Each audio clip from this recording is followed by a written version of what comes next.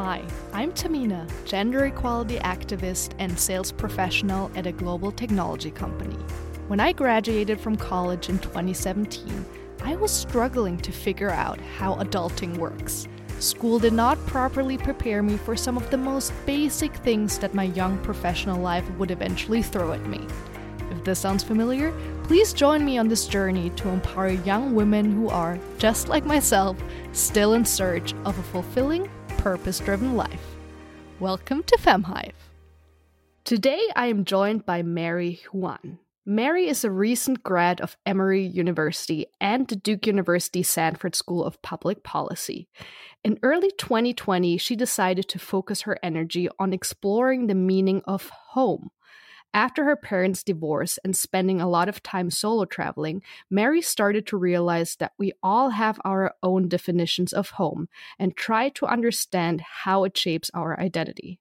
She recently published her book, Where is Home, and is also the host of the Where is Home podcast.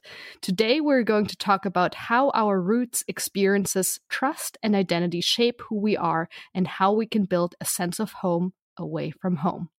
Welcome to FemHive, Mary. I'm so excited to have you. I'm so excited to be here. Thanks for having me.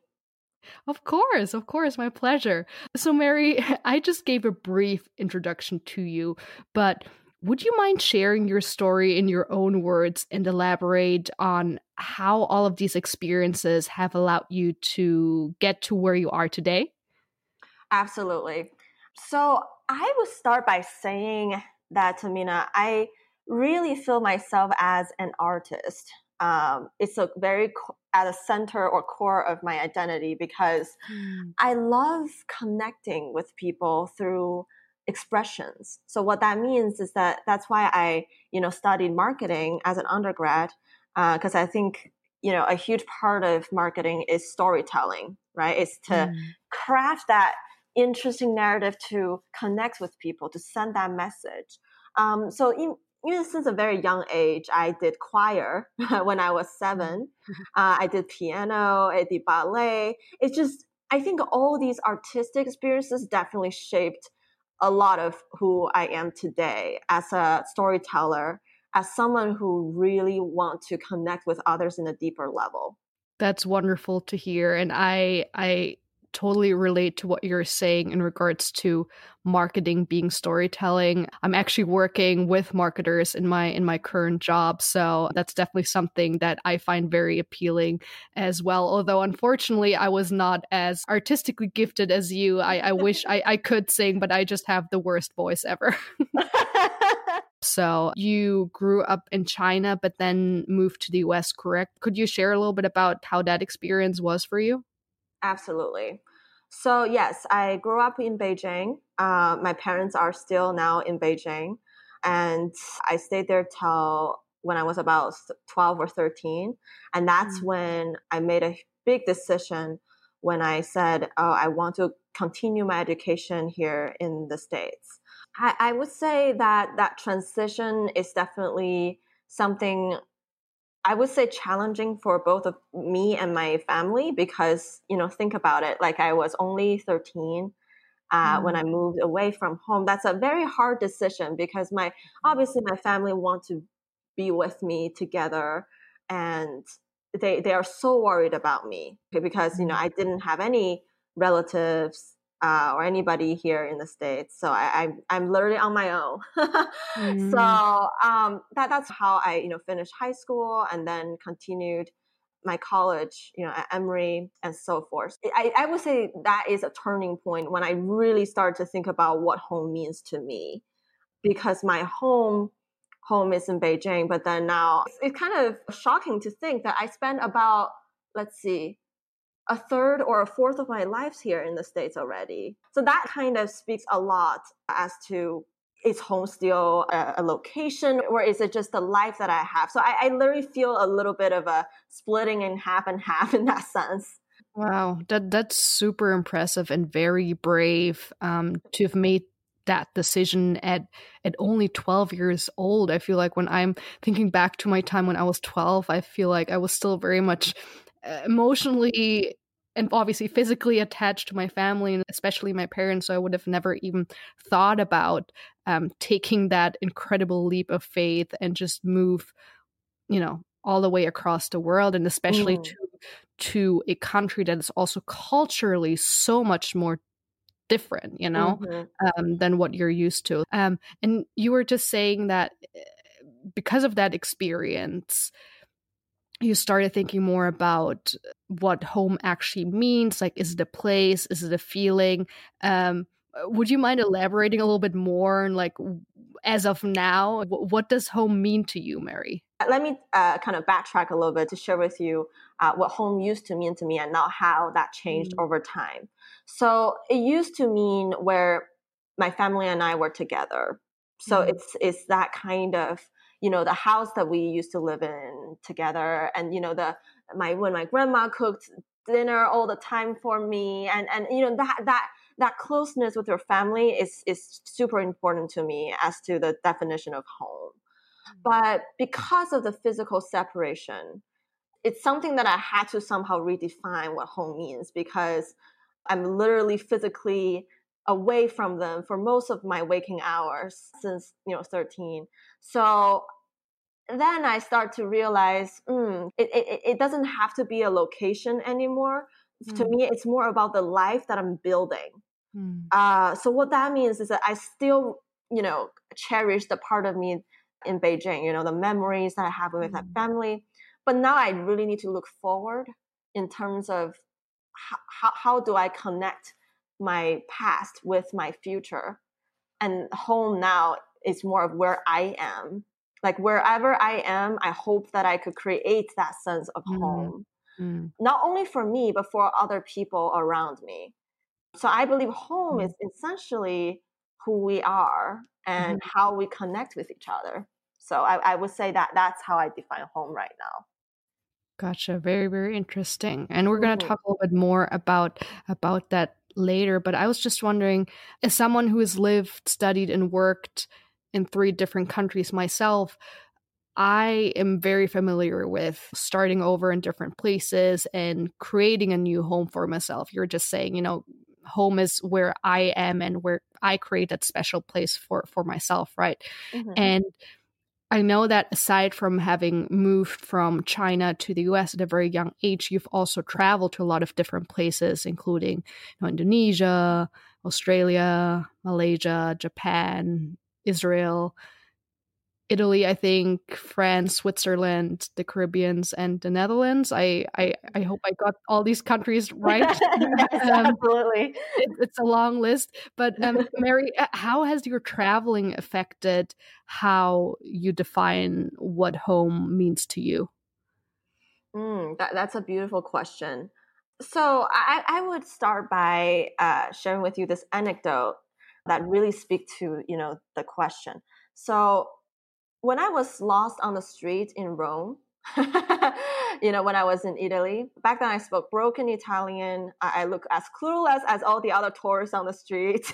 And then I was totally lost because my phone died conveniently when I was just about to find a pizzeria, which I wanted to go to have lunch.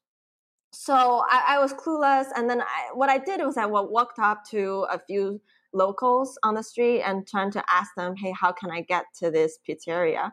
But what ended up happening was that they took me on a day tour of Rome instead. And what's even better is that at the end of the day, they invited me to their grandma's house where their grandma is cooking cacio e pepe. And then at the end of the day, I was having a family dinner with them.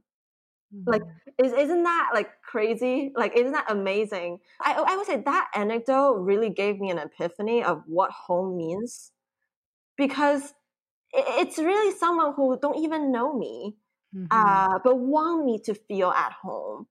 And that is super beautiful to me. And right there and then when I was, enjoying my cacio e pepe and then trying to speak the broken Italian and then connect with the family, it doesn't matter the language barrier. They just was so curious to know about me, to want me to feel that I belong. I think that speaks to your question of how traveling shapes my idea about home. It's really where I am, and how those people want you to feel at home, and whatever that means to you. I mean, even if it's so different from where I'm from, but the idea of home, I believe, is universal. Mm-hmm. Mm-hmm. Wow.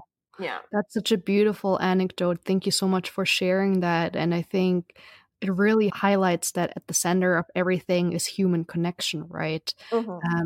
It's such an important piece of how we experience our environment and how we might define a place as our home.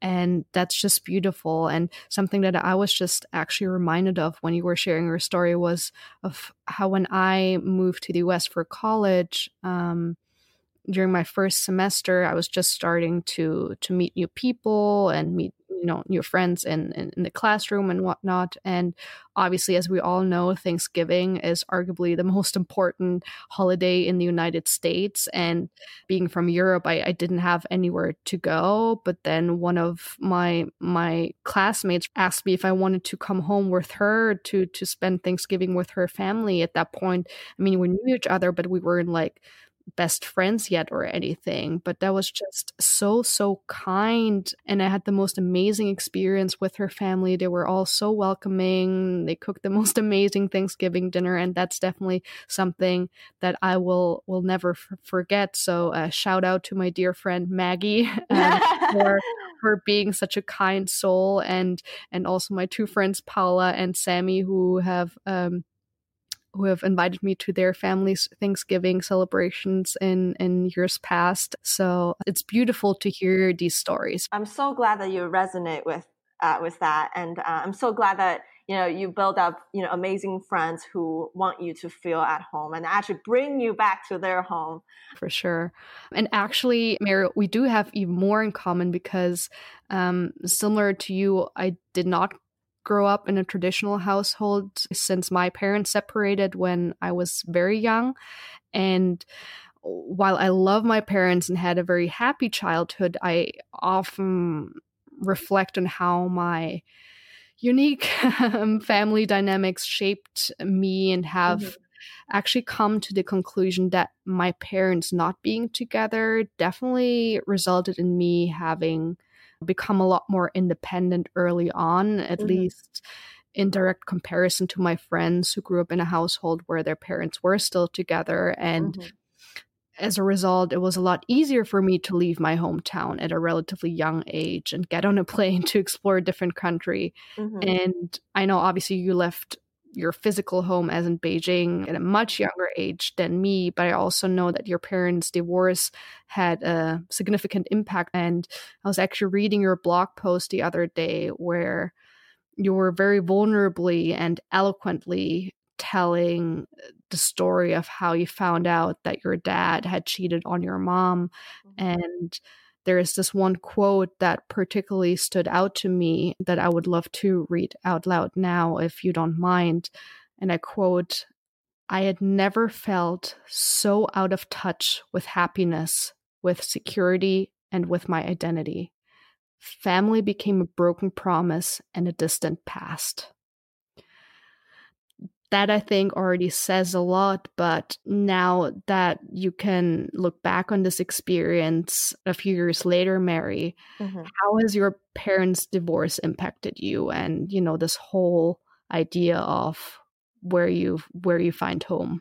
Well, first off, thanks for reading that line, Tamina. I'm so happy that you find that powerful. To your question, I think it's a very loaded issue, the issue of divorce, because I believe each family, the divorce is different. But for my family, the core issue is that my dad betrayed my mom, and in a way, indirectly to me, because he used to be this figure who I trust. It's like you can relate to this as a daughter. When you look up to your dad, you always feel like, okay, dad is the rock, right? Yeah. For this family. It was the main source of security for me and for the family. But because of what he did, it literally shook like my idea or impression of that trustworthy figure in this family. All my impression about who dad was just sort of started to dismantle. And it was a very hard reality for me to accept. How that impacted me, I would say that it definitely pushed me to be more independent, because it used to be that I rely on my dad a lot, in the sense that, okay, I seek for, authority or security from my dad. But now I knew that he's no longer the person I thought he was. So it pushed me to be more independent in a way, like making my own decisions. For example, choosing what major I pursue, or what interest I pursue, or like whatever I do, it's no longer tied into his decision or advice anymore. It doesn't make sense. And even in the solo traveling aspect, like it's more of, they all tie in together in a way, because for me, solo traveling is liberating for me. It's a way for me to claim my own autonomy. It's no longer like, oh, I have to respect their, like, especially my dad's opinion, because it used to be that he always sort of interfere with whatever I do, in a way. Like, he always have a say in what my interests are academically, or what do I want to do as a job in the future. He always have a say in that. But now it's no longer like that. So I would say, there's pros and cons in terms of how that divorce affected me. And yet again, it's very relatable, because I felt like at some point my dad also moved on, like had a new partner, they had children together, which was something that was very difficult for me to accept. But that choice of his, and like obviously I'm wishing him all the happiness, because he's still my dad and I love him so much, but that definitely pushed me away a little bit, and provided me with a unique opportunity, maybe also like a certain like survival or coping mechanism to go out and leave my hometown and explore the world and be more autonomous, and claiming that autonomy as you framed it very, very beautifully. So I can definitely relate to that, even though my parents' separation was amicable and nothing bad really happened there. It was a good decision at the time and on their end, but obviously something like that will always impact the children long term. I think, especially Tamina, you brought up this beautifully, how it impacts children long term. I would say, because, both of us know, for our first example of what love and commitment is learned from our parents, right? We always look up to them to know how a relationship works. But when that is broken, I believe, for me, I was pushed to explore in my own way now what commitment means, because it didn't work out for them. So I would say that definitely has a long-term effect on kids. And I would say betrayal, it's definitely a very destructive element in all that. So I would say, for parents, for anyone who's listening to this, I really hope that they would set up a good example. And even if, as you said, I'm so happy, Tamina, in your case, it's like amicable decision. But for other cases, it's not really amicable. Like in my case, I would say I hope the parents could have been more thoughtful as to how to give kids that kind of guidance as what a healthy relationship actually works. Yeah, and I don't know how you experienced that in your own life, since that life-changing experience that you had, but for me, when I think about my own relationships, or romantic relationships rather, it's something that I really cherish and put a lot of like thought into, because and maybe I'm a little bit too romantic, I don't know, but like when I think about my future partner, I want that to be one person forever, right? And I know nowadays, obviously, divorce rates are going up. which can also be a good thing because, like, to some extent, one of the reasons is that women are now more independent and pursuing their careers more, so they're not as financially dependent on men anymore, which, you know, I'm a big fan of that aspect for sure. But at the same time, I just don't want my future children to experience anything like what I experience or what you experience or other friends whose parents separated or got divorced. So in that sense, I do feel like that I'm trying to learn from my parents' mistakes, if you can put it that way. Yeah, absolutely. By the way, Tamina, there's nothing wrong to be too romantic. Thank you. Yeah, just be you. You know, that beautiful thought, you know, honestly, I think there's one time my professor and I had an interesting discussion about what you just said in terms of that belief. They think, you know, in terms of, you know, the higher divorce rate and the topic of how to make commitment works in the modern love. Yeah. Actually, my professor said something. The tragedy would not be that people have a higher possibility of separating from each other, but the tragedy itself is actually they don't believe in commitment anymore, and and I think that is a powerful thought that my professor and I was, you know, having a coffee chat. So I believe the belief is very important. If people if you believe that things can work, right? If things can sort of stay in a committed relationship, then people will work towards that direction. But if people no longer believe that's possible, then you know what I'm saying? Whatever comes after is just going to be going towards the destructive direction. Yeah, absolutely. I mean, commitment is such an important and strong word in this context. So, yeah, definitely interesting. Be curious to explore that whole topic of modern love and modern relationships more, because I think that is something that is very common for our generation to just think about and reflect on. Absolutely. So then, Mary, obviously you've been writing this incredible book and have been exploring this topic of home. What has been your family's response to your book and you exploring this topic in general? Like, does your dad feel guilty at all? So I would say, so for my mom, she's been very supportive. I would say at the beginning, she couldn't understand why I'm doing it right now, right? She's like, you just graduated, you know, you have your master's, you have your undergrad. Like, why do you not pursue a career? Like, because she's envisioning me to dive into the corporate world, you know, stuff like that. But, you know, over time I said, Mom, I had to write this down. I had to write this book now because, first of all, it's a revelation of my growth in the past few years. But more importantly, I want this book to be an inspiration for others. I'm writing this book I wish I had a few years back. Because when I was lost and, you know, in pain from my parents' divorce, I didn't have any guidance, or I wish I had a book in my hand that could tell me how to deal with this situation.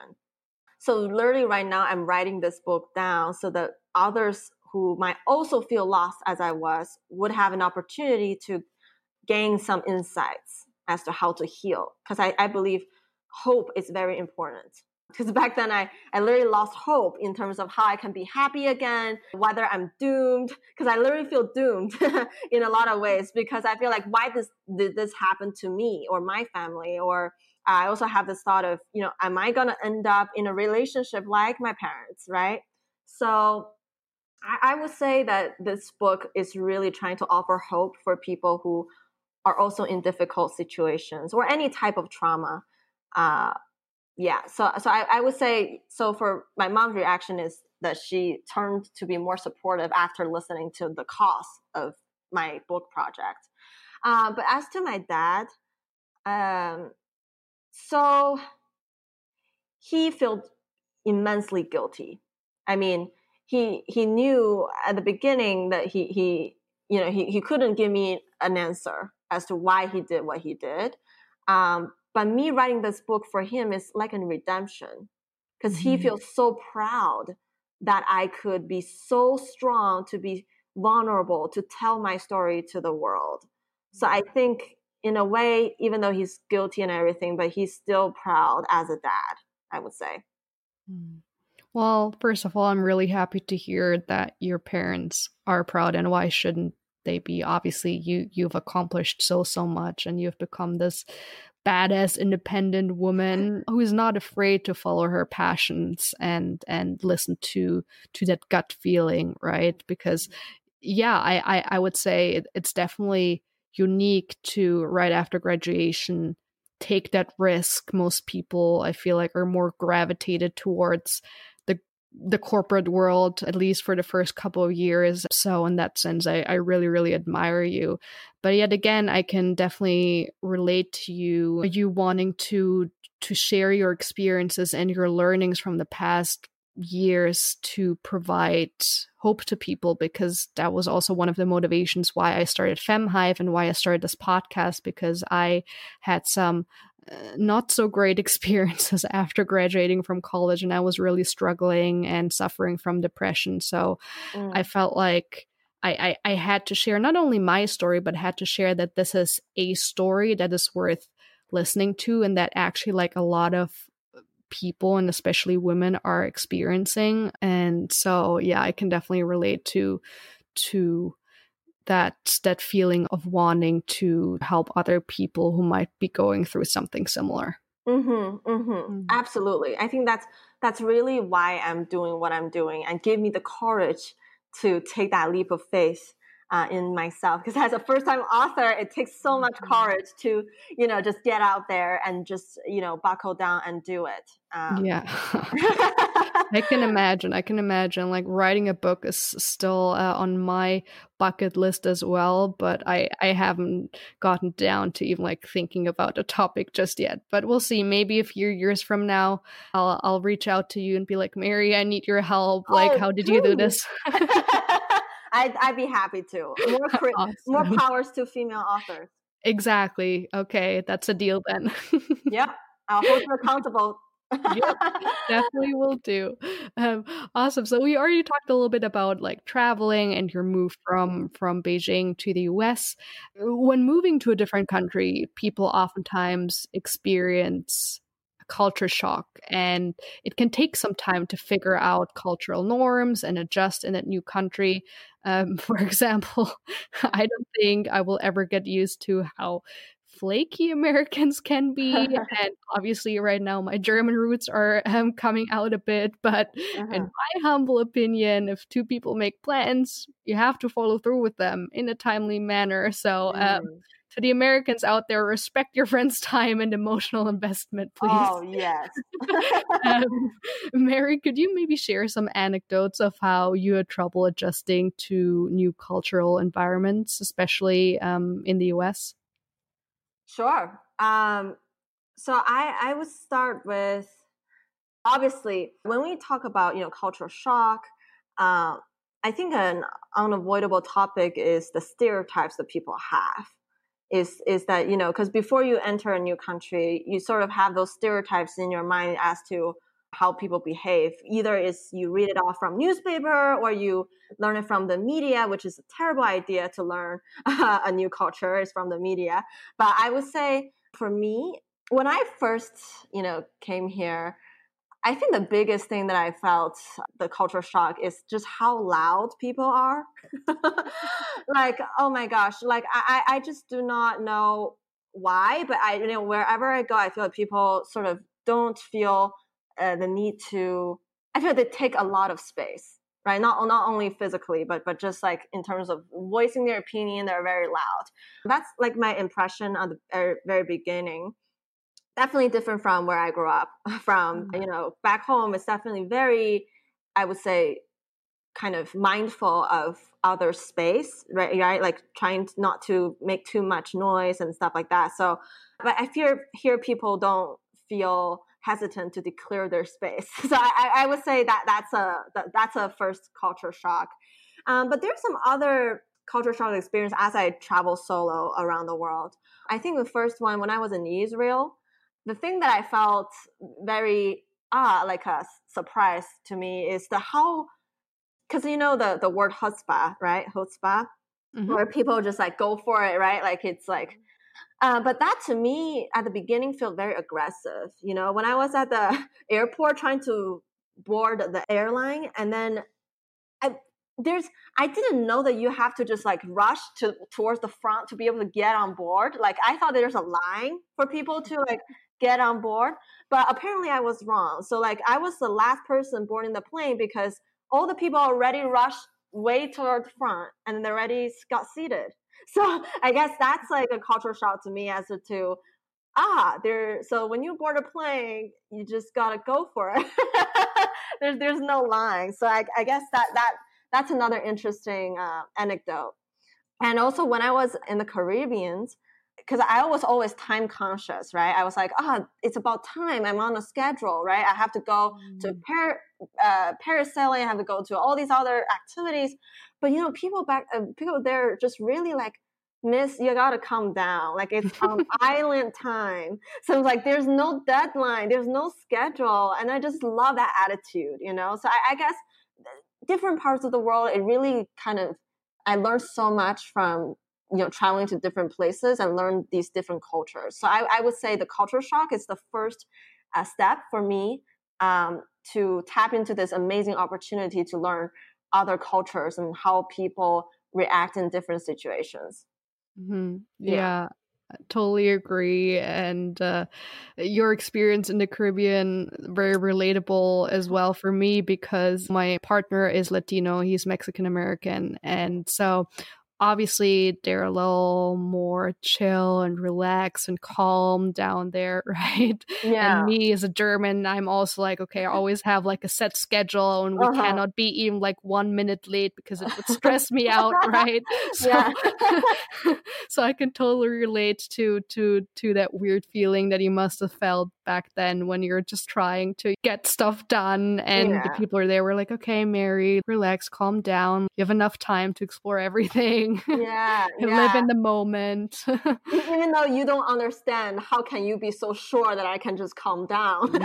when it's like I'm like 30 minutes late to get to this place, and then these people are still like, calm down. I'm like, okay. That like being 30 minutes late, I don't think I've ever been 30 minutes late, and it would give me so much anxiety. Absolutely. So we were already briefly talking about it earlier, Mary, but obviously our non-conventional family dynamics have shaped us, our traveling has shaped us, and at least, for me, while my hometown and my family will always provide me with a familiar and safe environment, similar to you, to me, home is now something different that I have to create for myself. And it combines all the different parts of my identity, such as my cultural roots, my values, my time in college, which had a huge impact on me, my travels, and all the people in my life. And I think these experiences like ours will become even more common in the future. We already talked about, divorce rates steadily increasing. So there will likely be even more children with divorced or separated parents, but also more and more young people are studying and working abroad. And when we think about the future of work, especially in a post-COVID world, I think that environment will allow for an increasing amount of digital nomads working remotely and traveling more frequently. So I do believe that all of these conversations will only become more relevant in the future. Mary, based on everything that we're already talking about today and all these valuable takeaways, how do you build a home away from home? I think, Tamina, I think that's a very important question for every one of us to ask ourselves, right? So I think first, to answer that question, the first thing is for us to notice that home no longer is defined by where you were born, because people move around the world so much these days. that it's really no longer constrained to where you were born. So I believe that's the first step to answer that question, is to how do you build a home away from home, a much bigger or broader definition, because it's no longer a physical location. It's basically where we are. But how to build that sense of belonging in a different place or in a foreign land, I think the first step is to make friends, find your community, because that's critical for you to feel that you're not alone. Because the worst case scenario is that you feel so alone that you never feel you belong. Because I think essentially to feel at home is to feel that you belong. So, but to feel belong is that you have to belong to something. That something, I think, in my opinion, is the community. So either that's your faith community, or it's your hobby, or it's your career. There's just so many different communities out there. Whoever identify the same thing with you will be a great start to build that sense of home. Yeah, I totally agree with you.